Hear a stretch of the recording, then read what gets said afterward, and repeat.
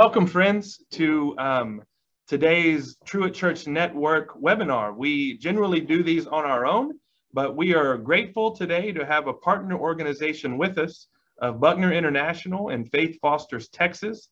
Dr. David Ummel, the director of Faith Fosters Texas, is with us today. Our guest who will do most of the heavy lifting for us today is Dr. Steve Reed, professor of Scriptures with a focus on Old Testament at Truett Seminary. Dr. Reed has done a couple of these with us through the years, or through the months, rather. It feels like years. But Steve, we're glad you're with us today. David, we're glad you're with us today. Thank you guys for taking time to do this. I will brag on Dr. Reed for a minute. We could brag longer, but I'll take just one brief minute. His webinar that we did on healing and disease in the Old Testament, or disease in the Old Testament, is our, other than Beth Moore, our most widely watched webinar on YouTube, on podcast, on the live webinar that we have done. And so Steve's a bit of a celebrity in my world. And you didn't beat out Beth, Steve, but you did really, really good. And that was a great discussion if you want to look back on it. I want to start this morning and just I've already introduced David and allow David just to share a little bit with us about Faith Fosters Texas and the work Buckner and others are doing there, and then we'll get into the content of our discussion. Thanks, Matt. Good morning, everybody. My name is David Ummel, and I work for Buckner International. I've been with Buckner since 2008. I came out of a local church background, and then came to Buckner then. And really, in 2018, I was approached about leading this multi-agency initiative. And really what we have in Texas are a group of agencies, faith-based agencies, Stitch Ministries in Beeville, Children at Heart in Round Rock. Starry Foster Care is their foster care division of that. Of course, the Baylor School of Social Work, Truett Seminary, Texas Baptist, Department of Family Protective Services, that have a similar opinion of the fact that the faith-based community is the solution to the foster care crisis in Texas. And we are in crisis. We are, our foster care ministry at Buckner is constantly looking for churches to come alongside to be a part of what we're trying to do in recruiting and training and equipping foster families. We believe that there's a biblical mandate for the church to stand in the gap for these children. And we want to help you to help the church and equip and empower and engage the church to be able to fulfill that biblical mandate. And so that's really what we're trying to do. And so we're just so thankful to partners like Truett who can come alongside and provide this type of subject matter expertise.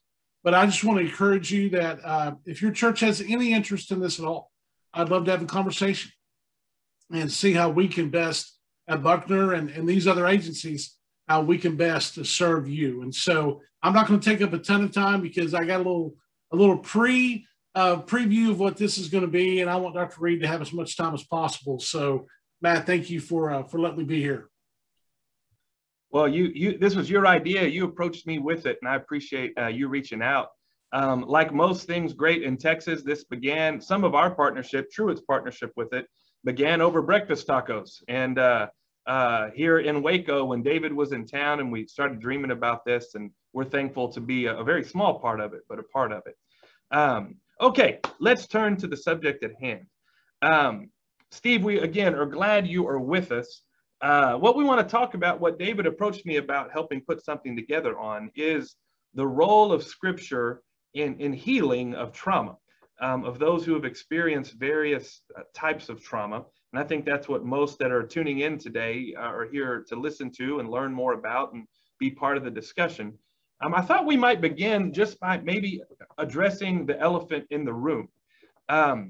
Many who have experienced trauma communicate or would say that Scripture, or at least portions of Scripture, can be maybe a hurdle to their healing at times, or perhaps even a trigger to what they have experienced as they read perhaps scenes of trauma in Scripture or any number of things. Both as a pastor, Steve, and as a theologian, a student of Scripture, how would you respond to that? Uh, well, good morning, and thank you, Matt and David, for this opportunity. The way I would respond to that is first ask the question, what do we mean by scripture? And John Webster, in an interesting book called Holy Scripture, says that scripture is God's self-revelation to a believing community. So we find something about the very nature of our God as compassionate. And so we really want to begin with that scripture is not meant to be just sort of a postcard, but it is meant to provoke something. And so that when we talk about self-revelation of God, we're not just talking about an event, but we're talking about a transformation of us. David has already talked about the biblical mandate for widows and orphans and sojourners. One of the interesting things is, as we read the biblical text, it keeps bringing back the call, that biblical mandate to care for widows, orphans, and sojourners. Now, one of the things to keep in mind is that much of the biblical world assumes that we can take care of folks in our clan, in our tribe. But the God we serve says you need to extend beyond your clan or your tribe. And so that biblical mandate is care in both places. But I don't want to get away from your question, Matt, about what do you do with troublesome passages? Because there's some inconvenient passages in Scripture. Or at first they seem like they're inconvenient. One of your challenges as you read Scripture is to navigate between three things: apathy, empathy, and triggering.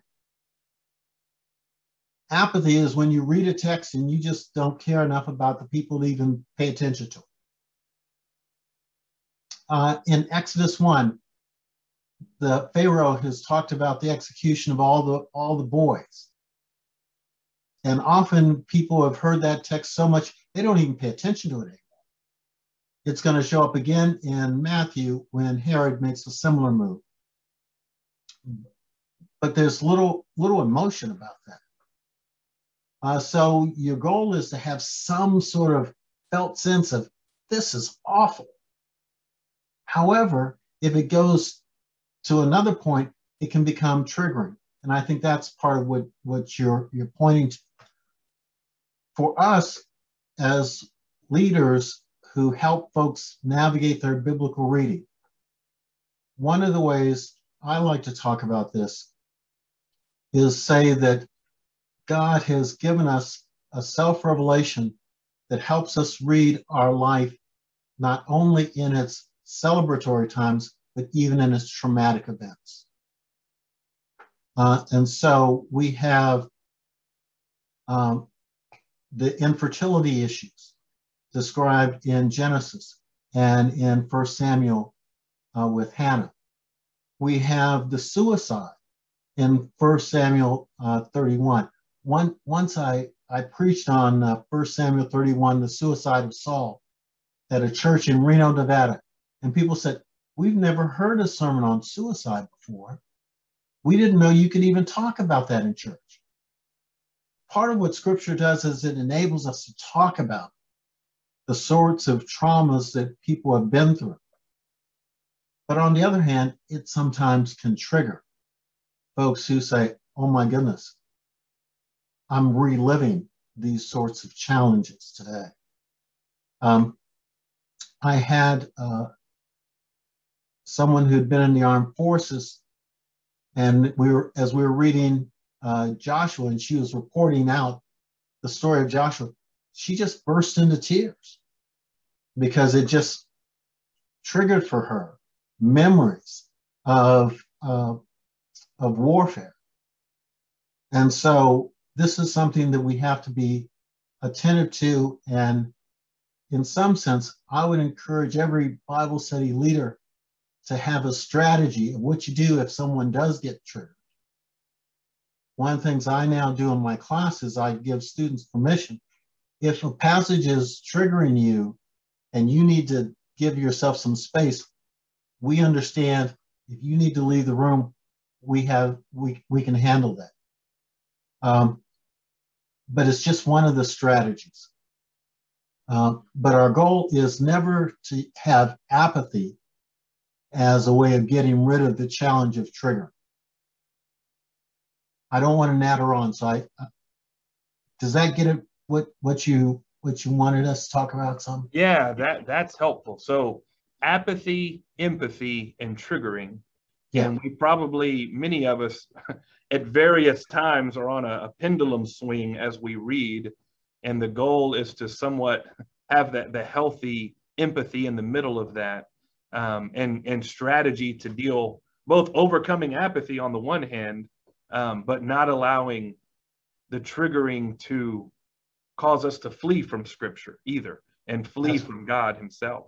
Have you observed other, one is, as you said, in a Bible study setting, classroom setting, allow someone space and time to get away from the group, to recover, to process what they're feeling, what they're thinking. Have you observed other strategies that are helpful, maybe for someone going through that, if they find themselves expectedly or probably unexpectedly triggered by Scripture in some way? One of the things that I think helps in the classroom is just slowing down. I'm struck by how much we try to get done in a very limited amount of time. And so when we talk about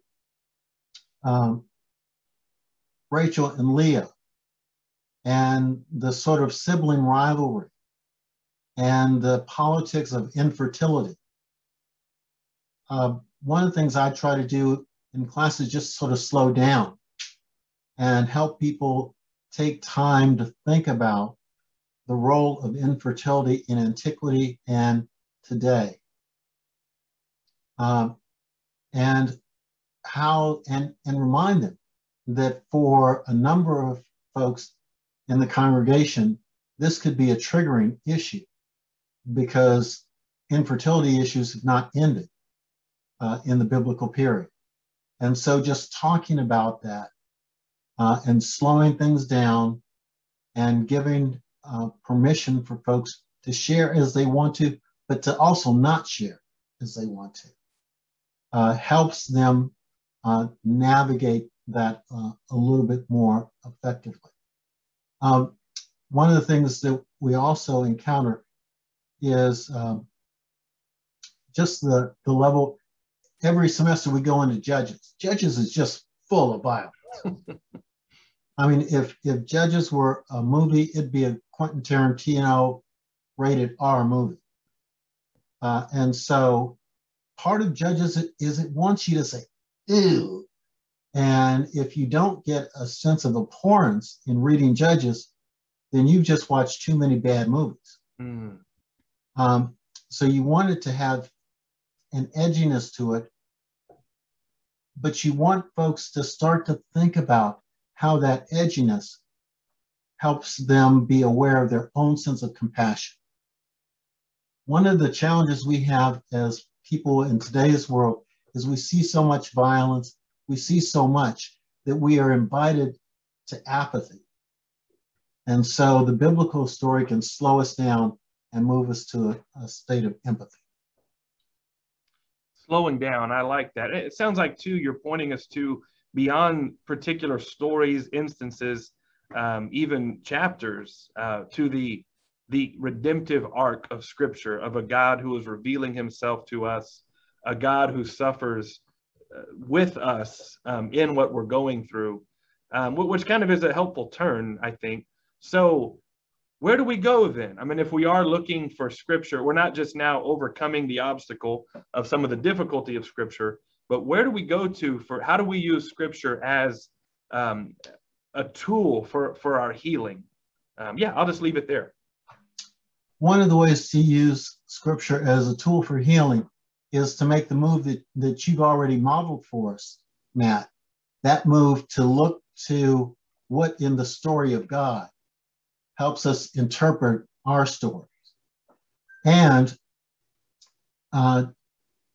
just in a very quick way, you have an interesting book by Rowan Williams on Christ, the heart of creation.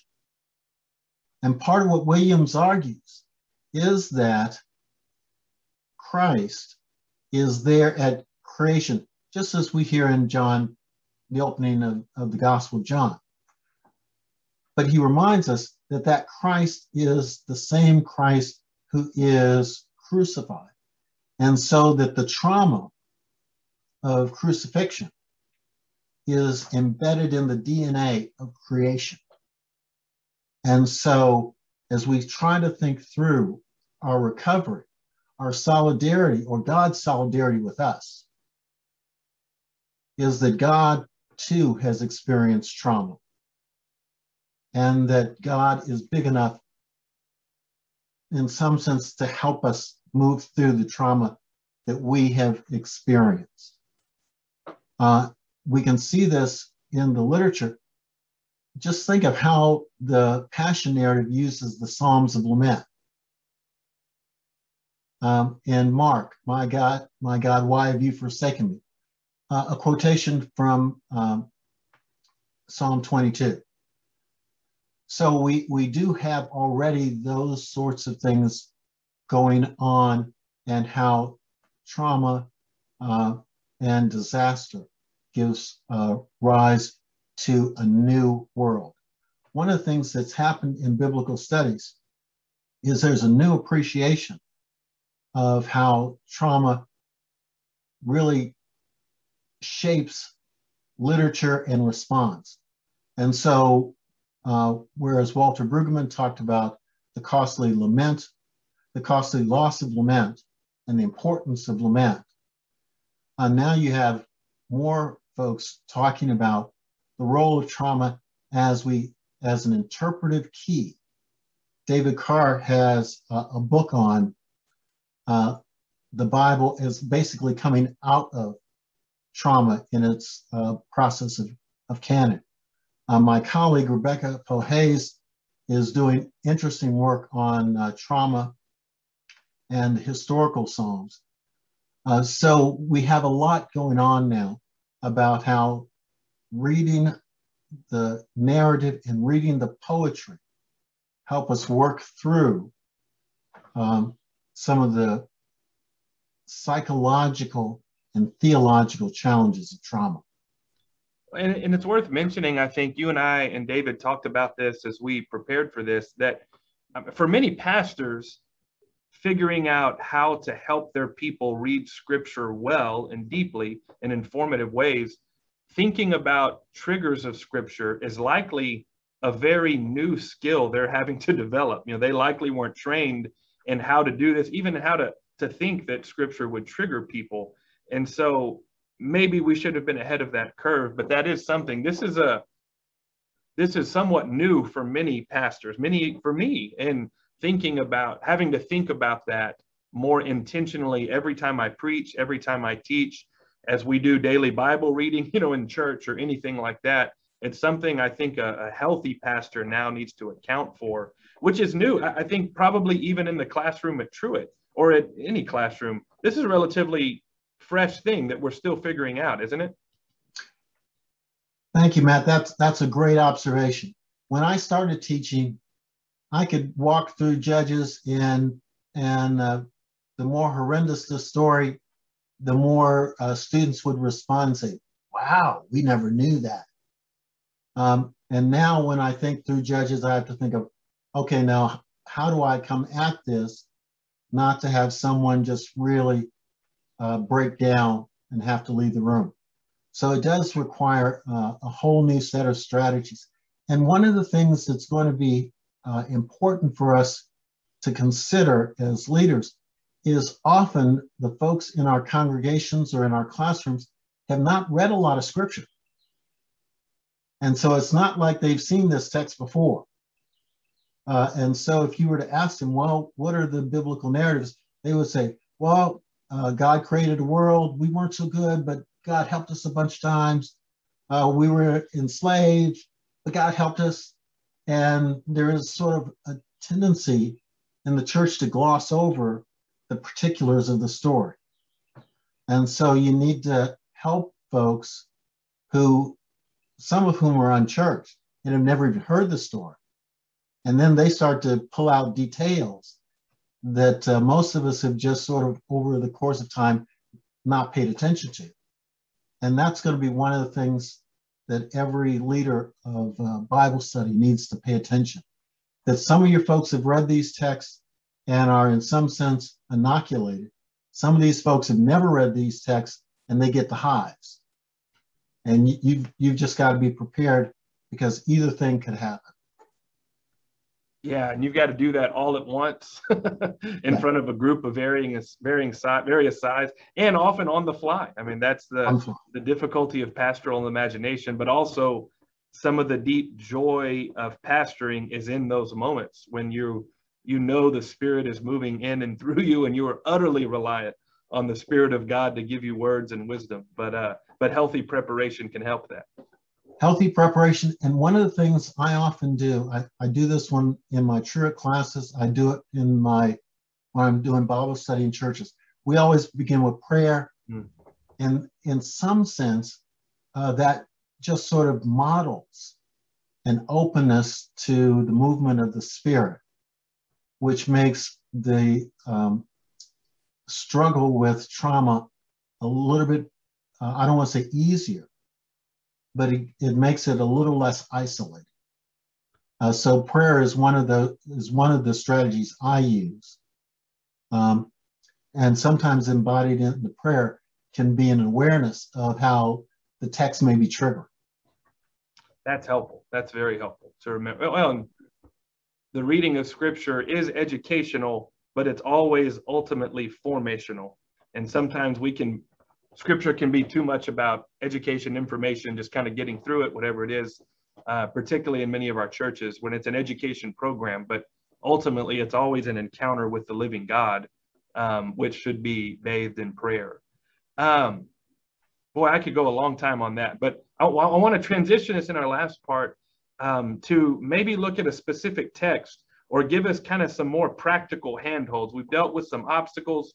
We've kind of got into how this can be done and some good framework for that.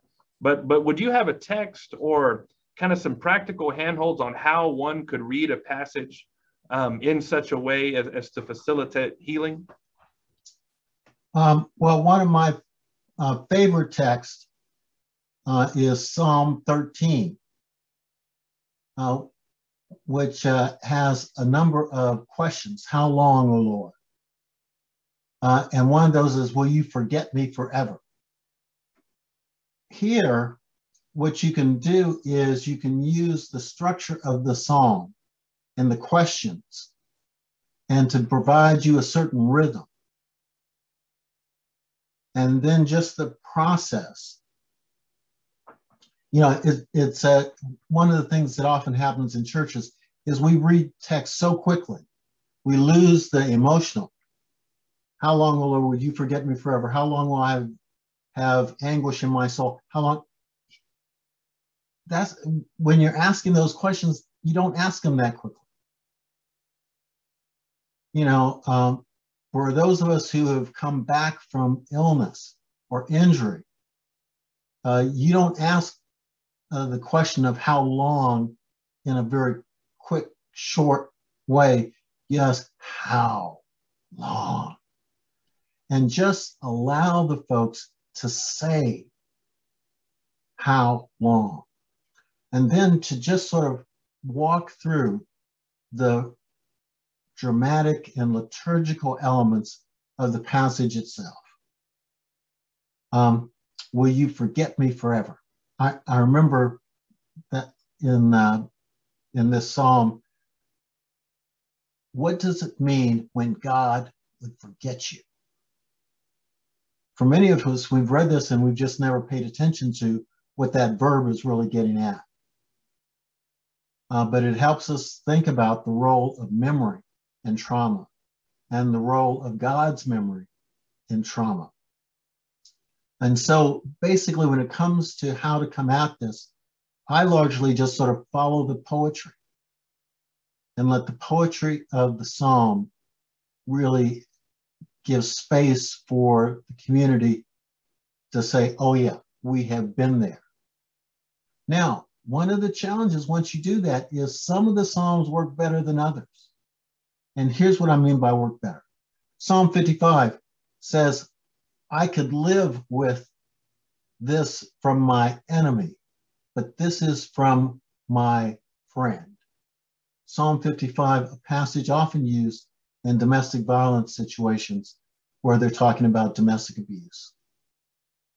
And in some sense, an unresolved psalm. So those are some of the ways I get at, often just letting folks talk about the text itself. Now, when I do that, I invite them to talk about the text, not to get lost in the history of the text. Sometimes when we want to distance ourselves from trauma or feelings, we want to get into, well, that the early writers who we don't know, we don't really care about, they must have done such and such. That's fine, and you know, they're books and articles, and you can. But for most transformative work, you're going to say, "What's the text do?" And I think that'll get you through most of your circumstances. So it's not about reading more. It's not about studying certain texts and perfecting them, or even memorizing them. All of those things are fine. You're advocating what would be like an emotive experience. I know when I would teach people to read scripture who are coming to scripture fresh when I was pastoring, would say, man, sometimes you just hang on a phrase and you may not work past like a how long, oh Lord.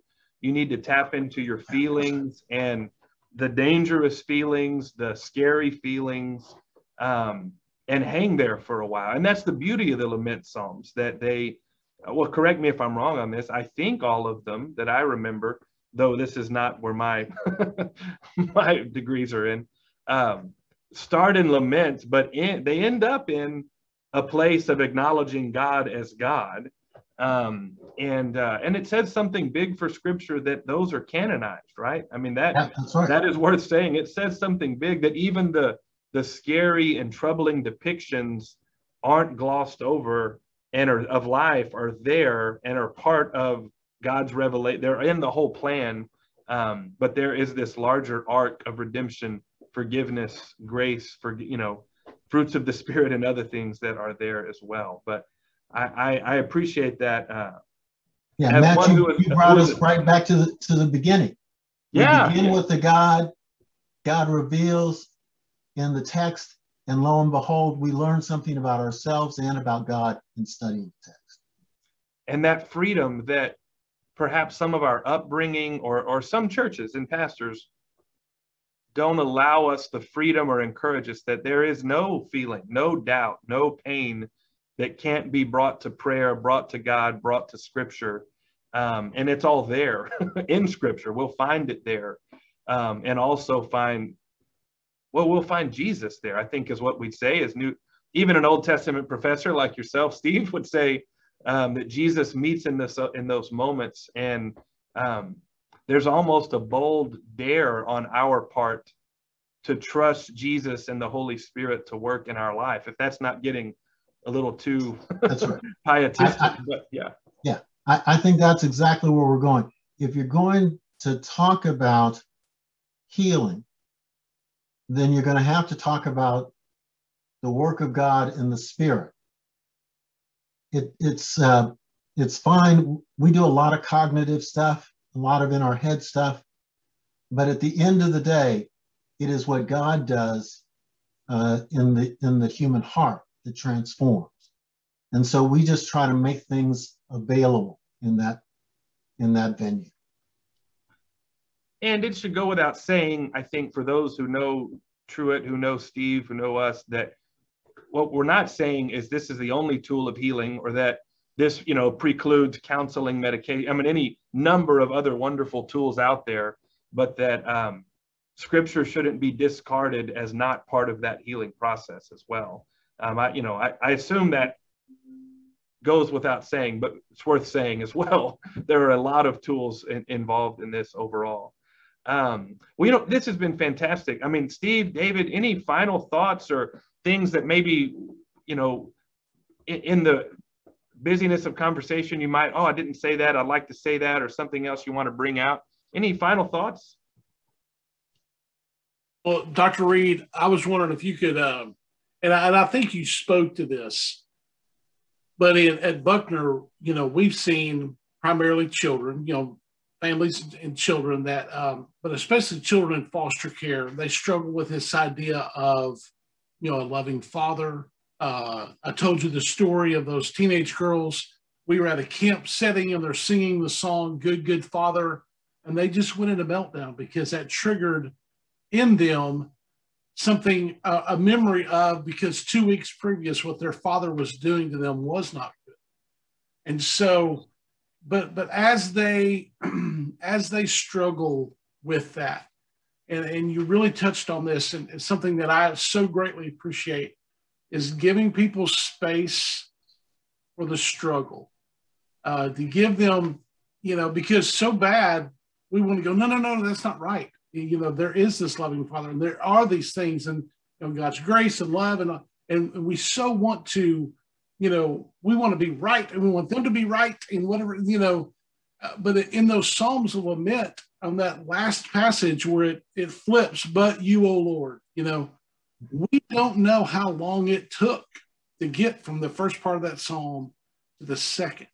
And so we don't know, but yet we read it in one passage, and in our instant, culture, we want it all to be fixed right now. And so I just love what you talked about giving people the space to suffer and to hurt, and to use, but to still use Scripture through that, even though for a while they may have an incorrect or incomplete view of how it all works, but that's okay because of what's happened. That's a great point, David. And, it reminds me surprisingly of a New Testament story. The prodigal son. The time the prodigal son spends just sort of wandering is a necessary time. And in the Old Testament, the wandering period, 40 years. I think Deuteronomy says it's an 11-day walk from where the Sea of Reeds to Jordan, and it took us 40 years to get there. It takes time. And so we need to give each other the grace of time, as God has given us the grace of time to struggle through these texts.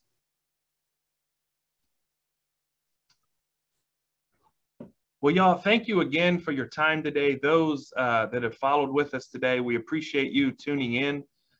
We will be launching more of these discussions over in the fall as we get back going. And when we planned this, I did not realize our colleague, Dr. Poe Hayes, was working on trauma in the Psalms specifically. So I'm not going to put you on the spot right now, Rebecca, but we may be extending an invitation for you to follow up this discussion and help us take it another step. David, would you have a final maybe prayer and blessing for us? And if anybody, there's a lot of pastors on here, those involved in church and on staff in various forms, would like to get involved in working to care for foster families, foster kids, and or be foster parents themselves, how they can get in touch with you.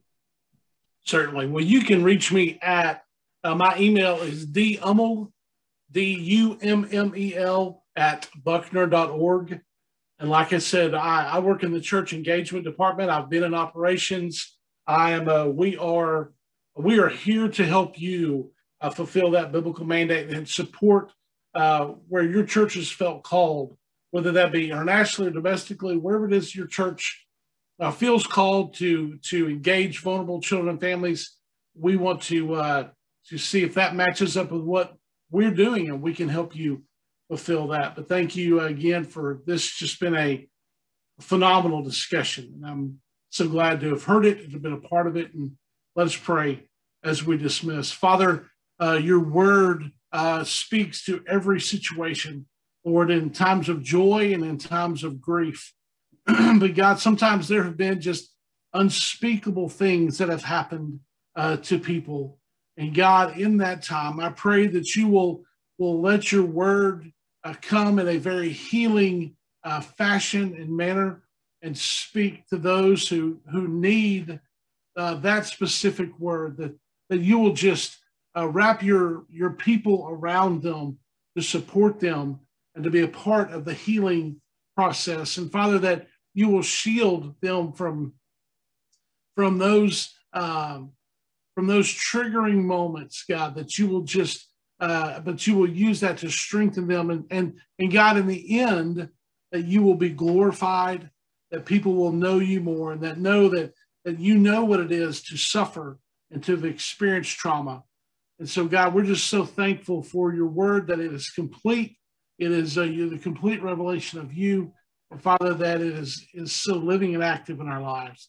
Thank you for this time. I thank you for these that are represented, these participants, that you will bless their churches, and that you will just use them to shine your hope into some very dark places where you have placed them for now. And God, I just pray your blessings and your encouragement on them. And all this we ask in Jesus' name. Amen. Amen. Thanks again, Dr. Hummel. Thanks again, Dr. Reed, as always. Thank you all for joining us. Have a good rest of the day. Goodbye.